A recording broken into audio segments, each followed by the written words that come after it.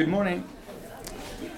It's very nice to see all of you this morning at the University Museum. I'm really happy that so many showed up at this early. My name is Tor Olav Iversen.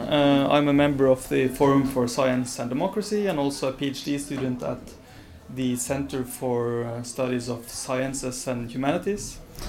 And this meeting, it's part of a meeting series that's arranged by Forum for Science and Democracy, which is a group that arranges debate on university and research policy, by UIB STG and by Bergen Global, which is co-owned by UIB and Christian Michelsen Institute.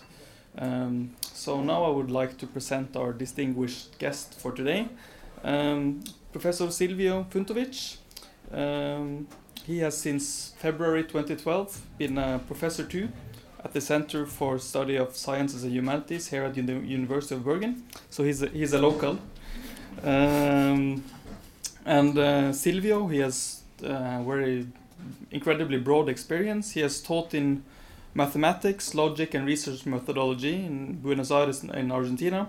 During the 80s, he was a research fellow at the University of Leeds, and until his retirement in 2011, he was a scientific officer at the Institute for the Protection and Security of the Citizen, which lies under the European Commission.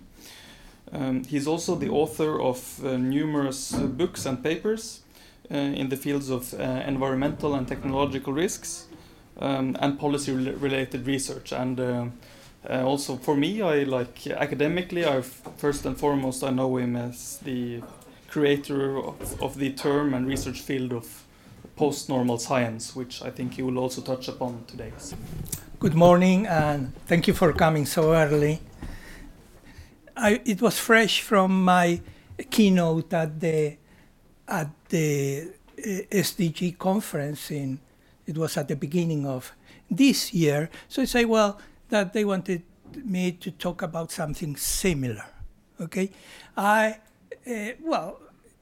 then I realized that the venue was this, a nice convivial venue rather than the formal hall up here, and that I had a bit more time. So I decided to change it a bit. I mean, substantially it's the same thing, but change it a bit to reflect, the occasion. So I call it a conversation. So we'll have a conversation. Now, let me see. Let me go to the beginning. Conversations have a very interesting history in science. Here you have the periodic conversations at the Royal Society of London. Of course, being a kind of snobbish institutions, they call it conversazione in Italian, and it shows a bit of culture. And they were rather scandalous also because women were allowed to participate, as you can see. So we'll have a conversation. I will talk for a while, and then I hope you'll participate and ask questions and give your opinions, okay?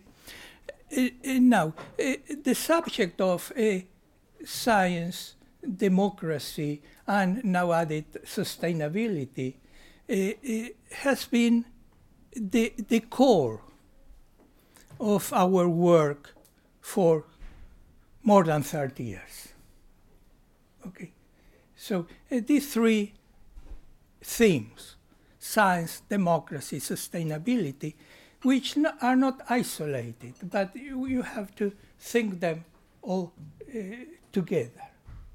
So when I say our work, it's mainly their colleagues. I can see a lot of my colleagues from SPT who have also participated in this endeavor, but mainly my work with Jerry Ravitz, which we started in 40 years ago, 1979. Jerry is now 90 and still going very strong. So we still keep doing things like that. But as I said, from the beginning, it was the core of our work. And here you can see the epilogue from our 1990 book on uncertainty and quality in Science for Policy, which in a sense collects and reports work we did during the 80s, in which the words science and democracy are there. And we argue that the democratization of science is part of the struggles for the extension of rights. Okay? It's part of the struggle of society and human for the extension of rights. So as you can see, this is already 30 years ago, but it reflects work done in the last 40 years.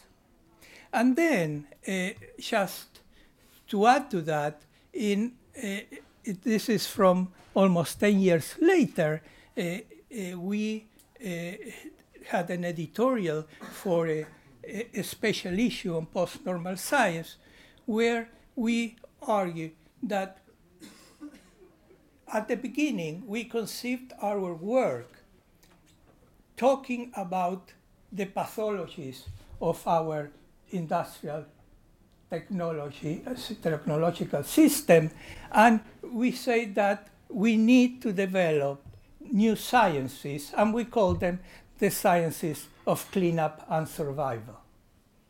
Some of these words will resonate today with the discussions we are having in relation to climate, etc.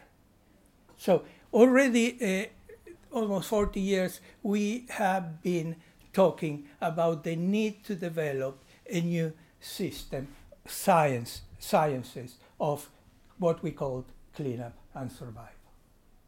And we argue that this type of sciences, this science, was qualitatively different from the traditional disciplinary sciences. And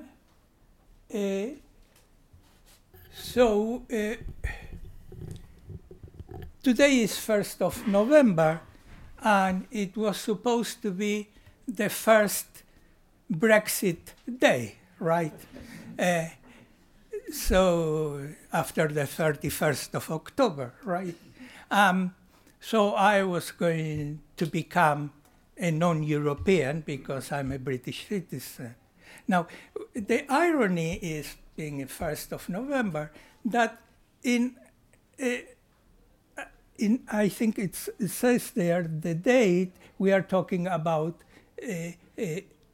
early 1998, 97, the British presidency of the European Union, and here is the irony, asked me to prepare a workshop, a symposium at the United Nations for the Commission of Sustainable Development.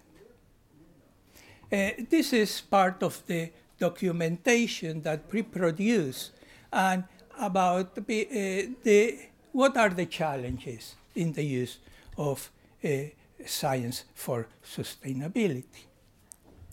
And some of the challenges are expressed here, and you can see where we argue that there is no off-the-shelf science for sustainability. And that has to do with the special features of what we can call science for sustainability. And the idea that we need a different type of science where not only technical problems are solved, but also fundamental political and moral issues. And from the beginning, we argued that it is very important to try to answer two questions. The first is, what do we want to sustain, and for whom? Okay, so and those were the two questions I raised in February March, I can't remember, during my keynote at the SDG conference. What do we want to sustain, and for whom? And these are not technical questions. They might have some technical aspects, but that we'll deal with them at the appropriate time. But in the meantime, it is clear that we don't want to sustain everything, okay? Not only we don't want to sustain some, we can call them unsustainable practices, but also perhaps it's not possible to sustain everything in a time of change, because we are trying to sustain in a time of change. And we can call that the tragedy of change. There's no way to stop change. So how do we decide and sustain those things that we want to sustain? And then the question is, for whom? Okay, for whom? Now, that was the core of our paper for the United Nations Conference, and then we continue with a paper that was published in the UNESCO, for the UNESCO, where we develop a bit more what could be a new social contract for science for sustainability. And some of the properties and the characteristics of a science for sustainability were made explicit. The idea that we require change in methods, in criteria of truth and quality, conceptual frameworks, the ideas of non-linearity, plurality of perspectives, emergence of properties, self-organization, multiplicity of scales, and irreducible uncertainty. You can immediately see that this is not your traditional disciplinary science. Okay. These challenges were then synthesized in what it is the important paper on the emergence of sustainability science. And this is appeared in Science magazine 2001. And as I said, Turala has all the paper sources, so he can later say how you can get them all if you want. But some of the properties we mentioned before are collected into this new call for the creation of a new type of science we call sustainability science. Okay? And the discussion, as you can see and read later, is that precisely the point I was trying to make before. That is not your traditional disciplinary science. The relation between facts and values, the relation between science, ethics, and politics. Okay? And the idea about socio-technical ecological systems, complex systems. Now, as you see, it has almost 20 years, this idea, and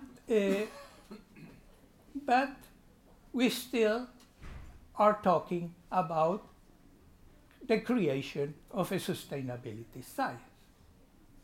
Because although the awareness is there that we need a different type of science in order to meet the challenges of sustainability.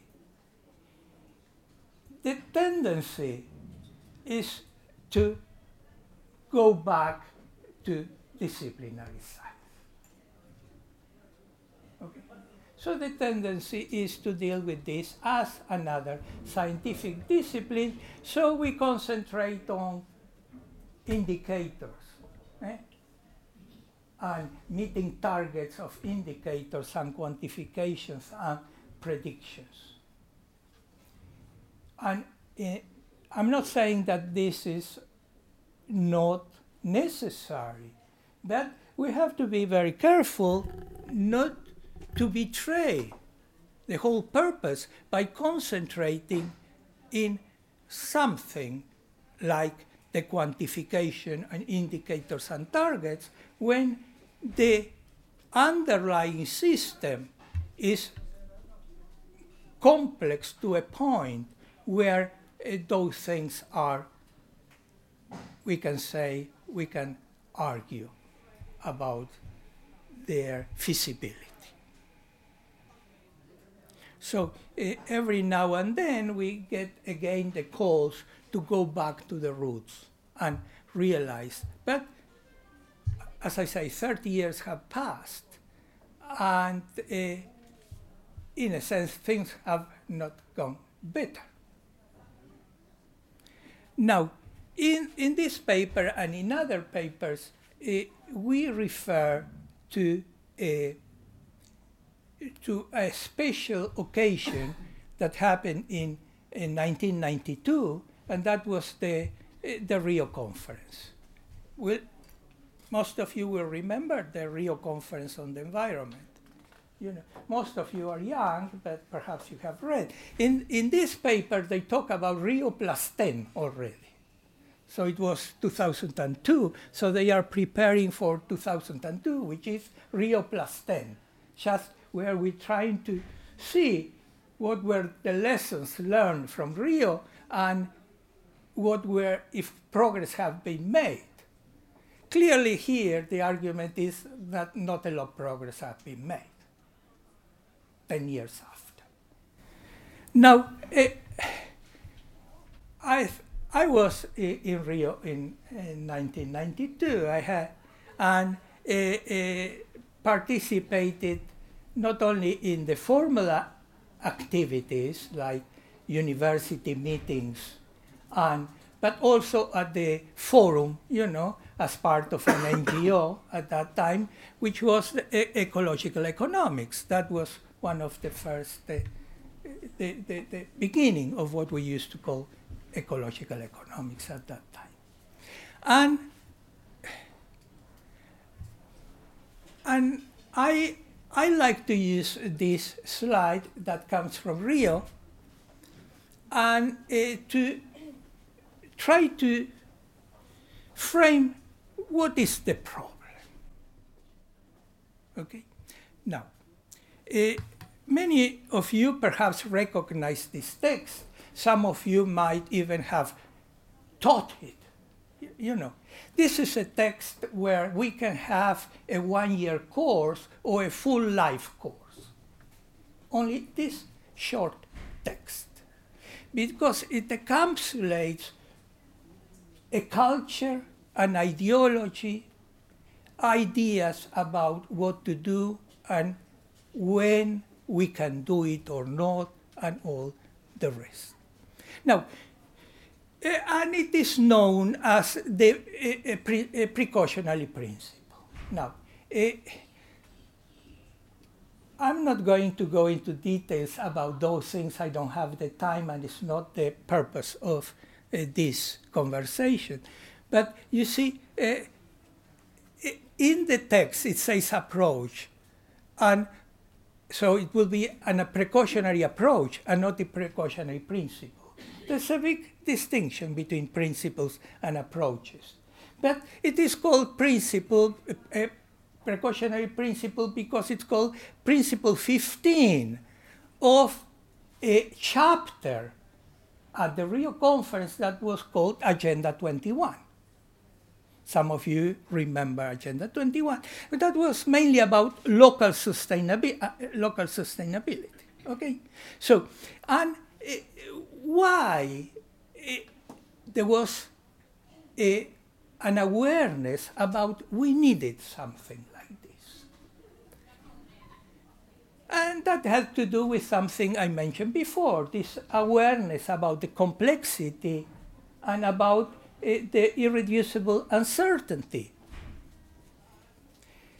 But so the question which was asked, and here I want you to pay attention, is, are we allowed to act legitimately when we have scientific uncertainty?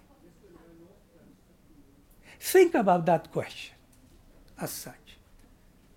So this text, this draft, short draft, addresses that question. It is about the relation between scientific knowledge and political action. Okay? Now, the first thing you can observe, and we can leave it that for later, I'm not going to answer a couple of questions, is that in spite of that, the word uncertainty is not in the text. So instead of having just scientific uncertainty, you have lack of full scientific certainty, which is in red. And the immediate questions I want you to reflect on well, the first is the immediate one. Why uncertainty is not mentioned? For those who participate in drafting of these things, this is an art, the draft. It has to be a bit precise, but ambiguous and vague enough for people to come together and agree on the text. And usually the rule is that you don't put more words than necessary, because that creates everybody coming to the table, and I remember that many times, comes with an idea about how to modify the text. Oh, we need a semicolon instead of a stop, we need a comma instead of a point, and so on and so forth, that will be enabled to sell it to our own constituencies in terms of agreements. Now, so here, when we put lack of full scientific certainty, clearly that is odd. That's not the rule. So the question is, first, why uncertainty is not mentioned? And the second is the lack of full scientific certainty the same as scientific uncertainty?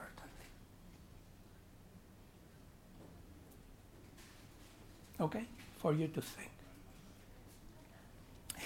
And that relates then to the question about legitimacy. Okay? Legitimacy of action, political action, in the face of lack of full scientific certainty. Now, suppose you're coming from a different culture, not even a terrestrial culture today, because I suppose that with globalization, it's very difficult to escape to a certain minds. I come from another planet. I say, I don't understand the text. What is the logical relation, necessity of, on one hand, science, and on the other, political action? Is that a logical necessity or a contingency? This is a fundamental question. Why do we need certainty in order to act in a legitimate fashion? And why do we need an exception in order to fix an anomaly?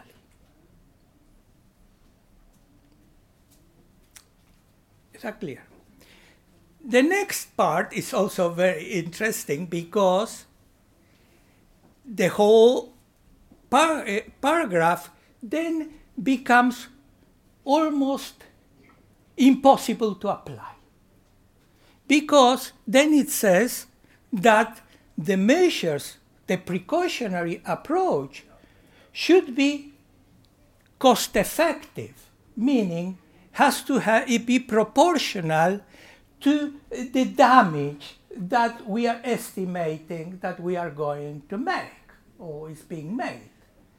So once we get a step out of the quantification and facts mode, we immediately retreat and say, oh, of course, we have to estimate that. So this text becomes a kind of politically correct cost-benefit analysis.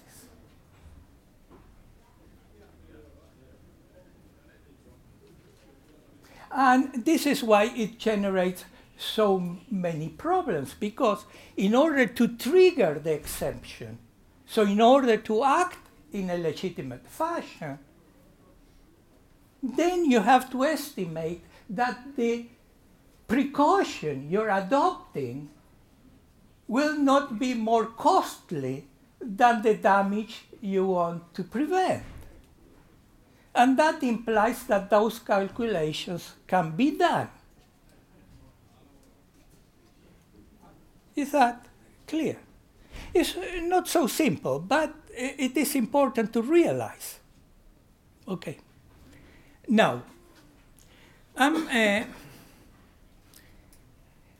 could give some other examples showing what is the framework, the normative, institutional, ideological framework in which the relation with science and politics is enacted. But I think this is enough for the time being. I have other things to say. Okay, this is from my colleague sitting there, Jeroen van der Sluis.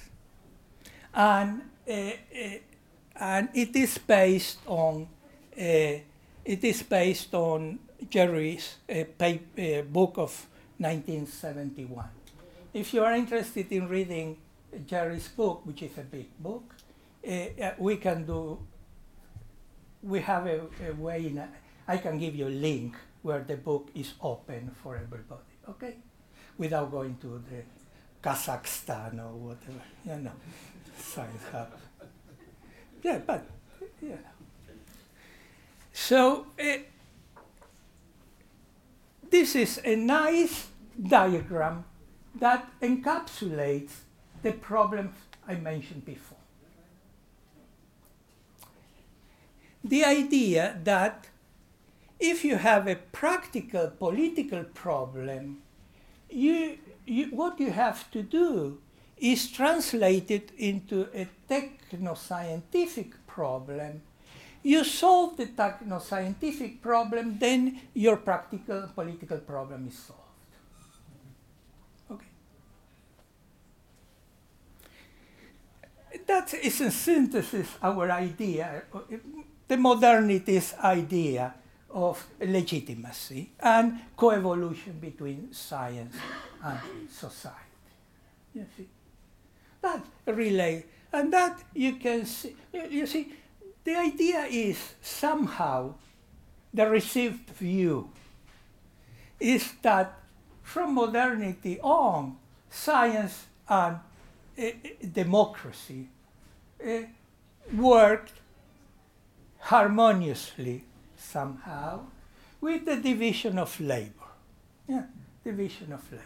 Science takes care of facts, whereas democracy, whatever, I'm using as a shorthand, democracy, science, it needs a lot of articulation. But for this occasion, I think you'll understand what I say.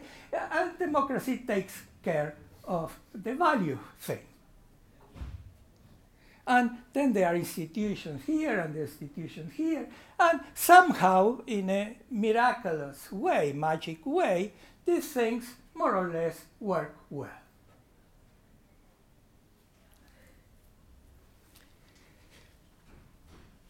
And in a sense, this idea, this very strong idea, was very successful. So, when we are talking about crisis, in my view, in my personal view, the crisis, if we have, or the crisis in plural, are not the result of failure, but in a sense they're the crisis of success.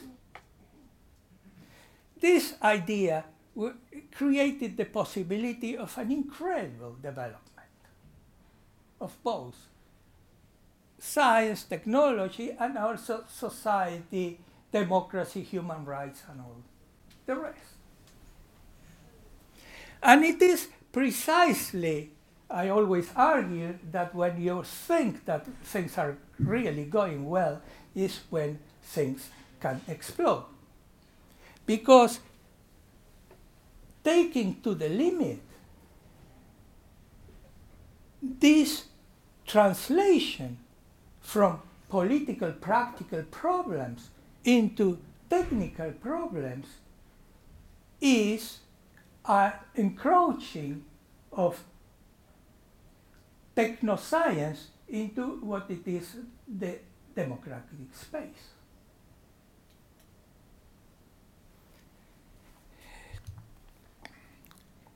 Taking to the limit, we have this. This guy, Sam Palmisano, was the president of IBM. And you know, SMART starts as advertising for IBM. All this idea. SMART became of common use because of IBM.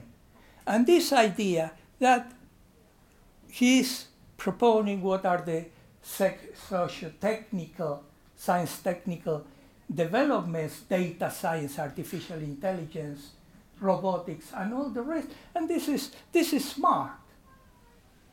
And as I say, and it's smart, and it is so realistic because it's so refreshingly non-ideological. I don't know if you understand what it means.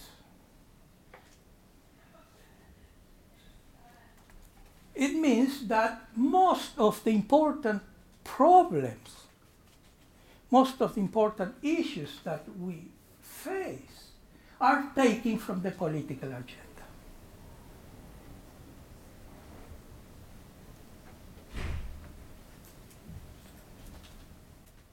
Now,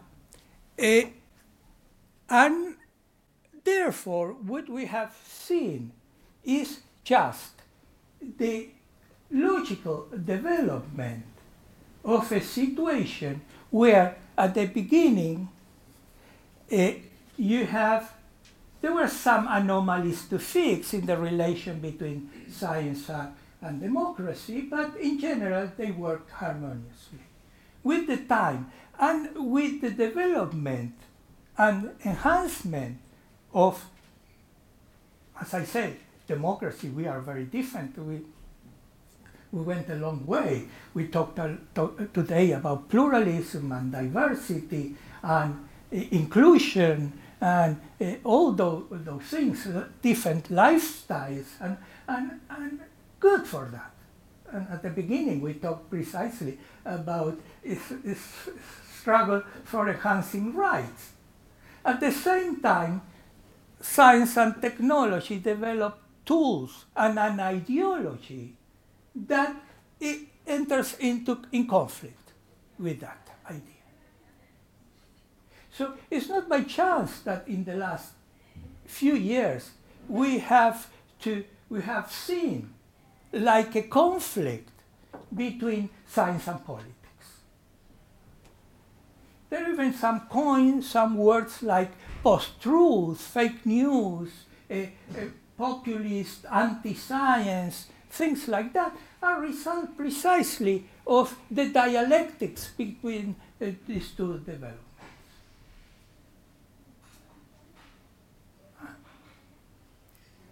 And so we have to be quite careful about how we deal with that. You know, sometimes we took and I understand that they are shorthands when you say post-truth.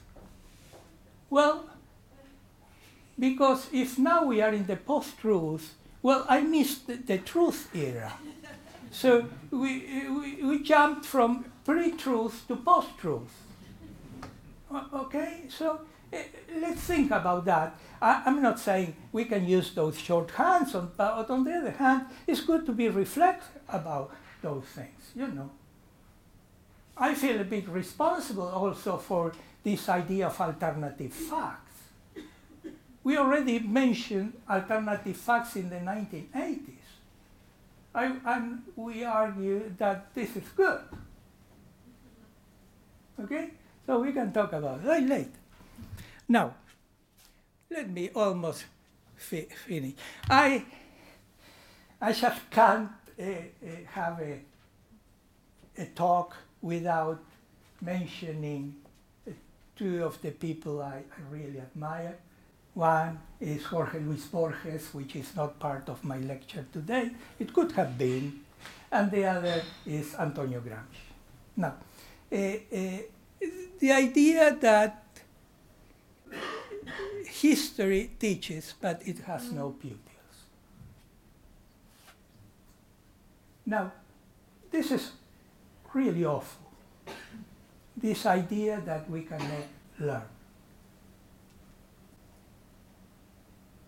And Gramsci said that, interestingly enough, related to Italy and Spain in 1921, and we can repeat that 100 years later. And not only, I would say, these are precursors. Now not only applies to Italy and Spain, 1921, but it applies to the US, to the UK, to most of continental Europe, most of the world. So, and the idea is, but this is awful. I mean, at my age and state of my life, I want to believe that that this is not true. So, and that really we can learn. And this is the challenge. When the students said, well, very skeptic and pessimistic, you know, about real or imaginary extinctions and things like that, I always say, well, I mean, that means that if there is a lot to do. There is a lot to do. How? That's another story. And I finished like I finished in last time, saying that when I was young, politics was defined about what is to be done. Now, politics has to be defined, and that's my perspective, in how, more than what. The how, the what becomes the how. Meaning, in order to face the challenges, which are very serious challenges, we'll have to do things together with people who we don't like. I mean, that we feel even disgust for some people. But we have to realize that there is no way out of the crisis without finding a way to live together. Now, The last thing is an advertising, you know. We are going to have a conference of post-normal science, our fifth, in Florence next year. And I'm very happy to say that a lot of my colleagues and friends from the University of Bergen are part of the organization. So if you are interested, Tur Aleph, part of it, and perhaps he can mention. So thank you.